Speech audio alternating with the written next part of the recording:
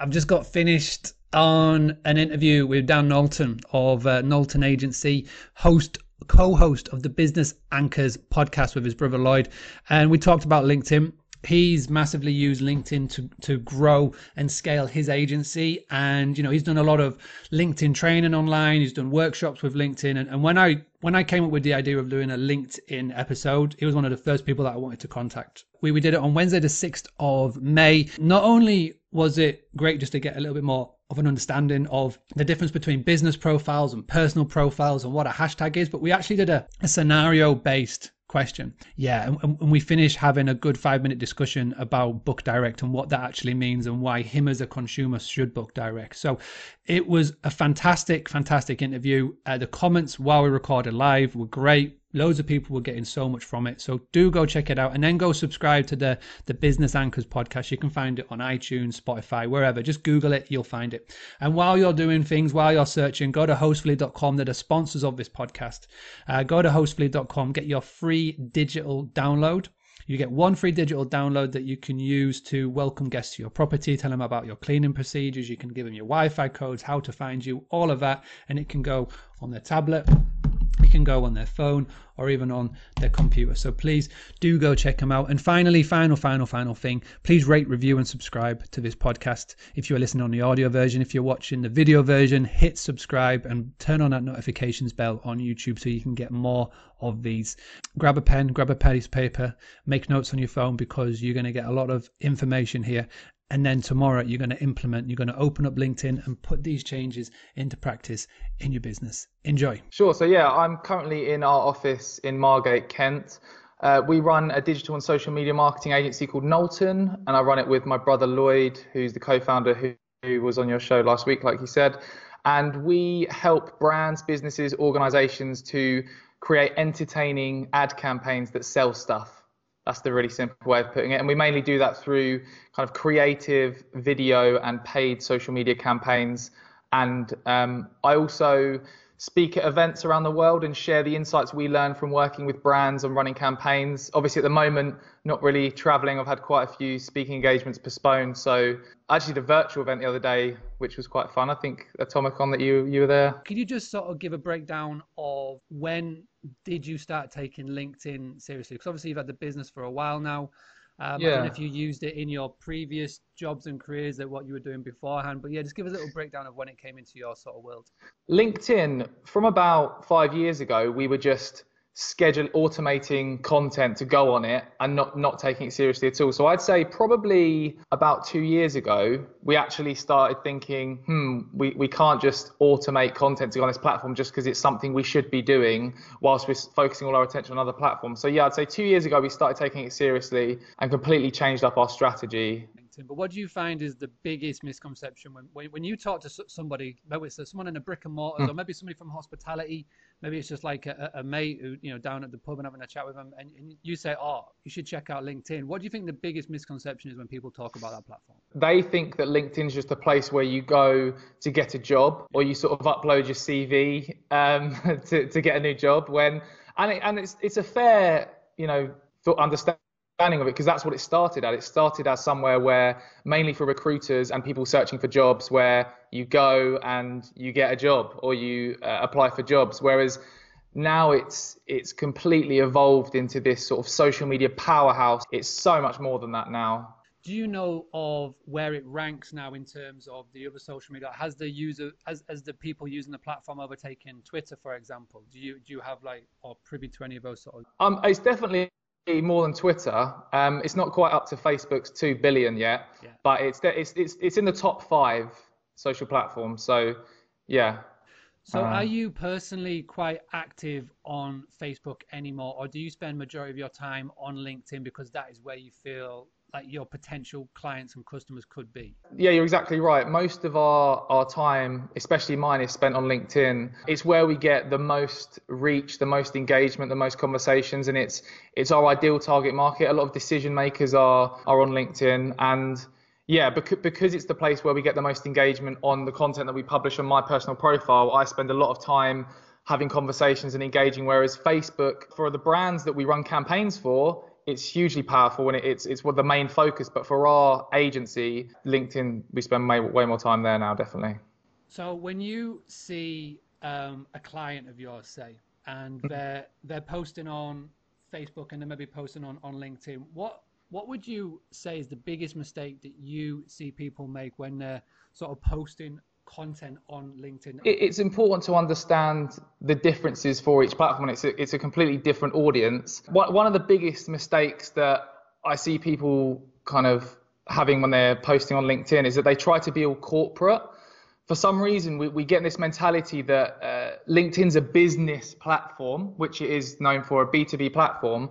But people get in this kind of corporate mentality where they need to be very stiff and have no personality. And especially when kind of setting up your profile and writing your bio and producing the copy for posts, we've seen through experience the content and the angles that work really well are when you do the opposite to what you think you should be doing on LinkedIn. Are you spending time posting on Knowlton business page, or are you doing the majority of it for just you and, like you say, your personal brand on there?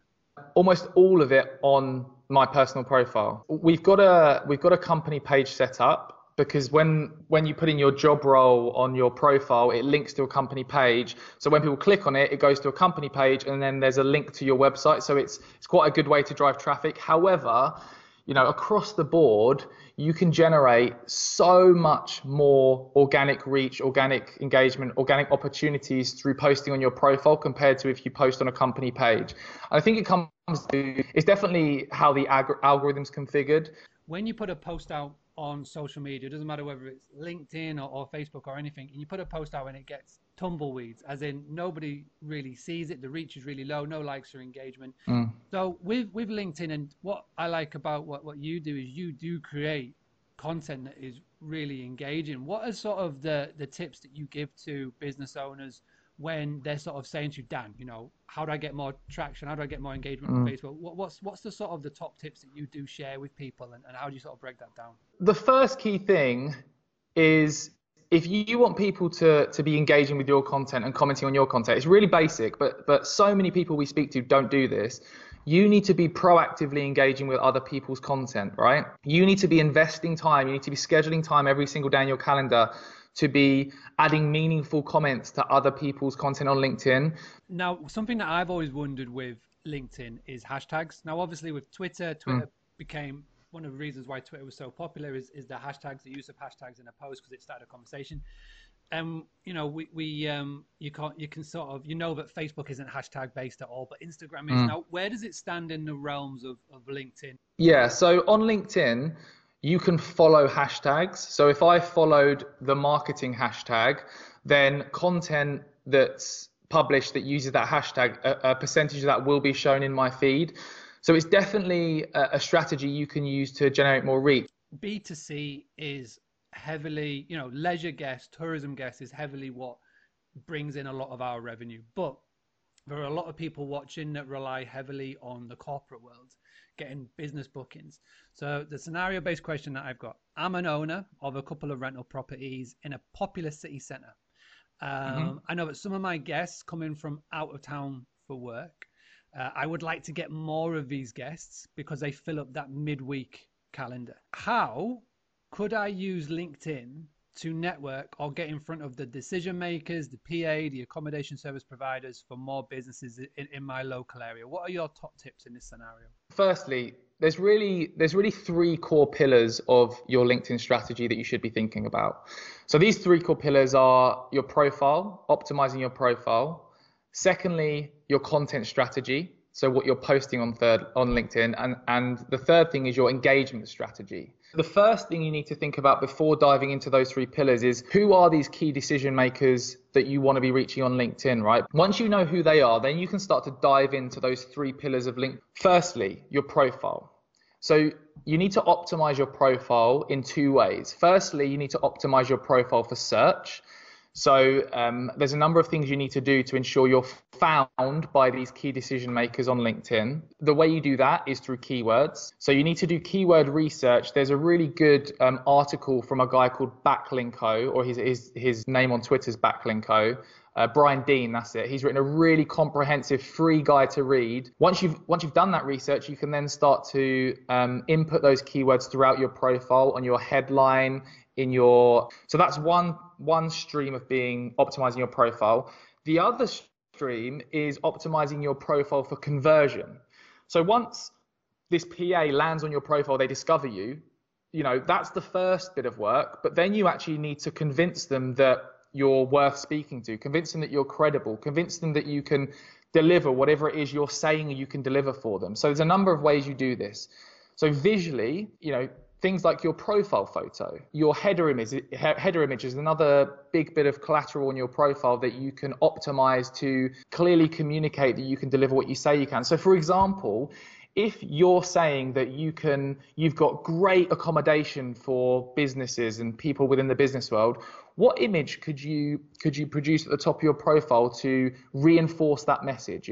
Could it be a lovely photo of your accommodation with the extra strong Wi-Fi because they're going to be connected to the internet, with the something saying about they can check in and out late and early, whatever a business person wants from their stay, clearly communicate that. Could it be other big or credible organizations, their logos on that header image, because that communicates credibility. So you need to optimize your profile for search and for conversion. That's the first real pillar. At the consideration stage, when they're considering you as an option, you need to be thinking, what questions are they having in their head before making a purchase decision? What do they need to see to be convinced that you're the best solution to their problem? So the simplest way to describe this is, think of like the Amazon product page as an example. On an Amazon product page, you have every single piece of information you could ever imagine that you wanted to make a decision that if that product's right for you or not. You've got reviews, you've got testimonials, you've got all the information on specs of the product. You've got other people saying what they think of it, asking questions with other people answering, loads of videos, loads of images. Think of yourself as an Amazon product page on your LinkedIn. What can you produce to give them all the answers they need at that stage? And then finally, at the purchase stage, once you've produced these different layers of content and someone's ready to buy, what can you do to make it as easy as possible for them to get in touch with you? So things like adding a call to action into your LinkedIn profile. If you're interested in a business booking, message me today, or whatever you want to say. Adding a call to action in your content. That just gives you a bit of an idea about that. And finally, engagement. To ensure you're being seen, if you're starting from scratch, you've got no audience, no one's going to see you, how can you get people to see your content? Engagement is so important. Proactively engaging with other people's content is so important. So you need to schedule 10, 15, 20 minutes a day to proactively comment and add meaningful comments to other people's content. People are going to convert because you've optimized your profile for conversion. Right, really do appreciate that. And as we do with every guest, I like to finish on quick fire questions so we can get to know a little bit more about Dan. Number one.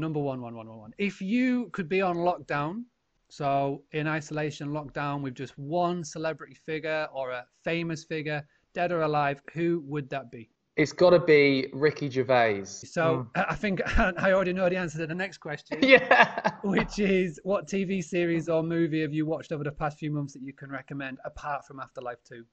Oh, I tell you what, I think this is season 3. Did you watch Ozark? Ozark's like a roller coaster. I watch it with my fiance Christelle, and it's just quite stressful to watch because it's about money laundering and they're in these crazy lives money laundering. But yeah, it's good. Definitely recommend that. Next one. What is the one thing that you've missed the most since being on lockdown? It's got to be socializing and going to the pub. I just say pub in general. Next one. What is your favorite purchase in the past 12 months? But it's got to be under 100. Something that Lloyd and I are constantly talking about now. We both signed up to this beer subscription service, and we get all these different beers on a monthly basis. And we've both got this app called Untapped, which is a free app. You basically scan the barcode of the beers you have and rate them and stuff. And we just get so much of enjoyment of trying these different weird tasting beers and ranking them and commenting on each other's beers that they've drunk and stuff. So do you have a favorite podcast or an audio book or something that you like as you're going into work or working out or whatever, is there any podcast that you like listening to or audiobook? The one I always get most excited for is the Diary of a CEO, Steve Bartlett, because he's running a social chain which is basically a scaled up version of what we do ish. And so it's just for me, it's really relatable hearing his journey of being a CEO, and yeah, and it's just really interesting.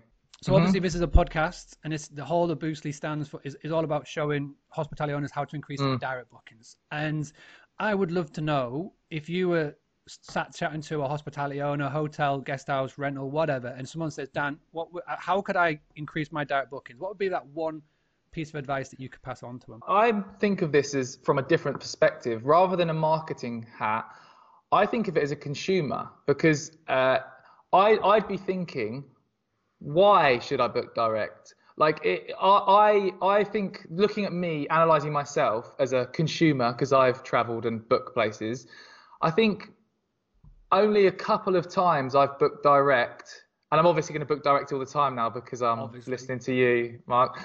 But yeah, only because I haven't seen a big enough incentive. Like, obviously with platforms like Airbnb, it's very easy and things. But the couple of times I did, I remember going somewhere, loving it, and they basically said, oh, by the way, if you book direct next time, we'll give you a discount and whatever. And I thought, you're a really nice person, and I just want to do it to be nice to you, and you've given me a bit of an incentive. So I think my advice, again, actually thinking from a consumer's point of view, is what's your value proposition to book direct? It's so easy for me to go book on the Airbnb app. It's so easy for me to go on booking.com. So why should I bother having to go through your website and do all that? And I'm sure there's loads of answers as to why I should do that you preach all the time. In the comments, but it's fine. This is a really good question, because it just proves my point that us as hospitality owners all over the world aren't saying this in the most obvious places, i.e. social media, our own website. So yeah, it's really good to get somebody's outset looking in. Really appreciate your time, buddy. Thank you so much. And if anybody wants to go find you on LinkedIn, how are we spelling your last name? It's Knowlton. Lovely. Go type that in. If you just type that in on the Google, and LinkedIn is his profile will come up. All right, buddy. Thank you very much. But for now, thank you so much for everybody that has tuned in.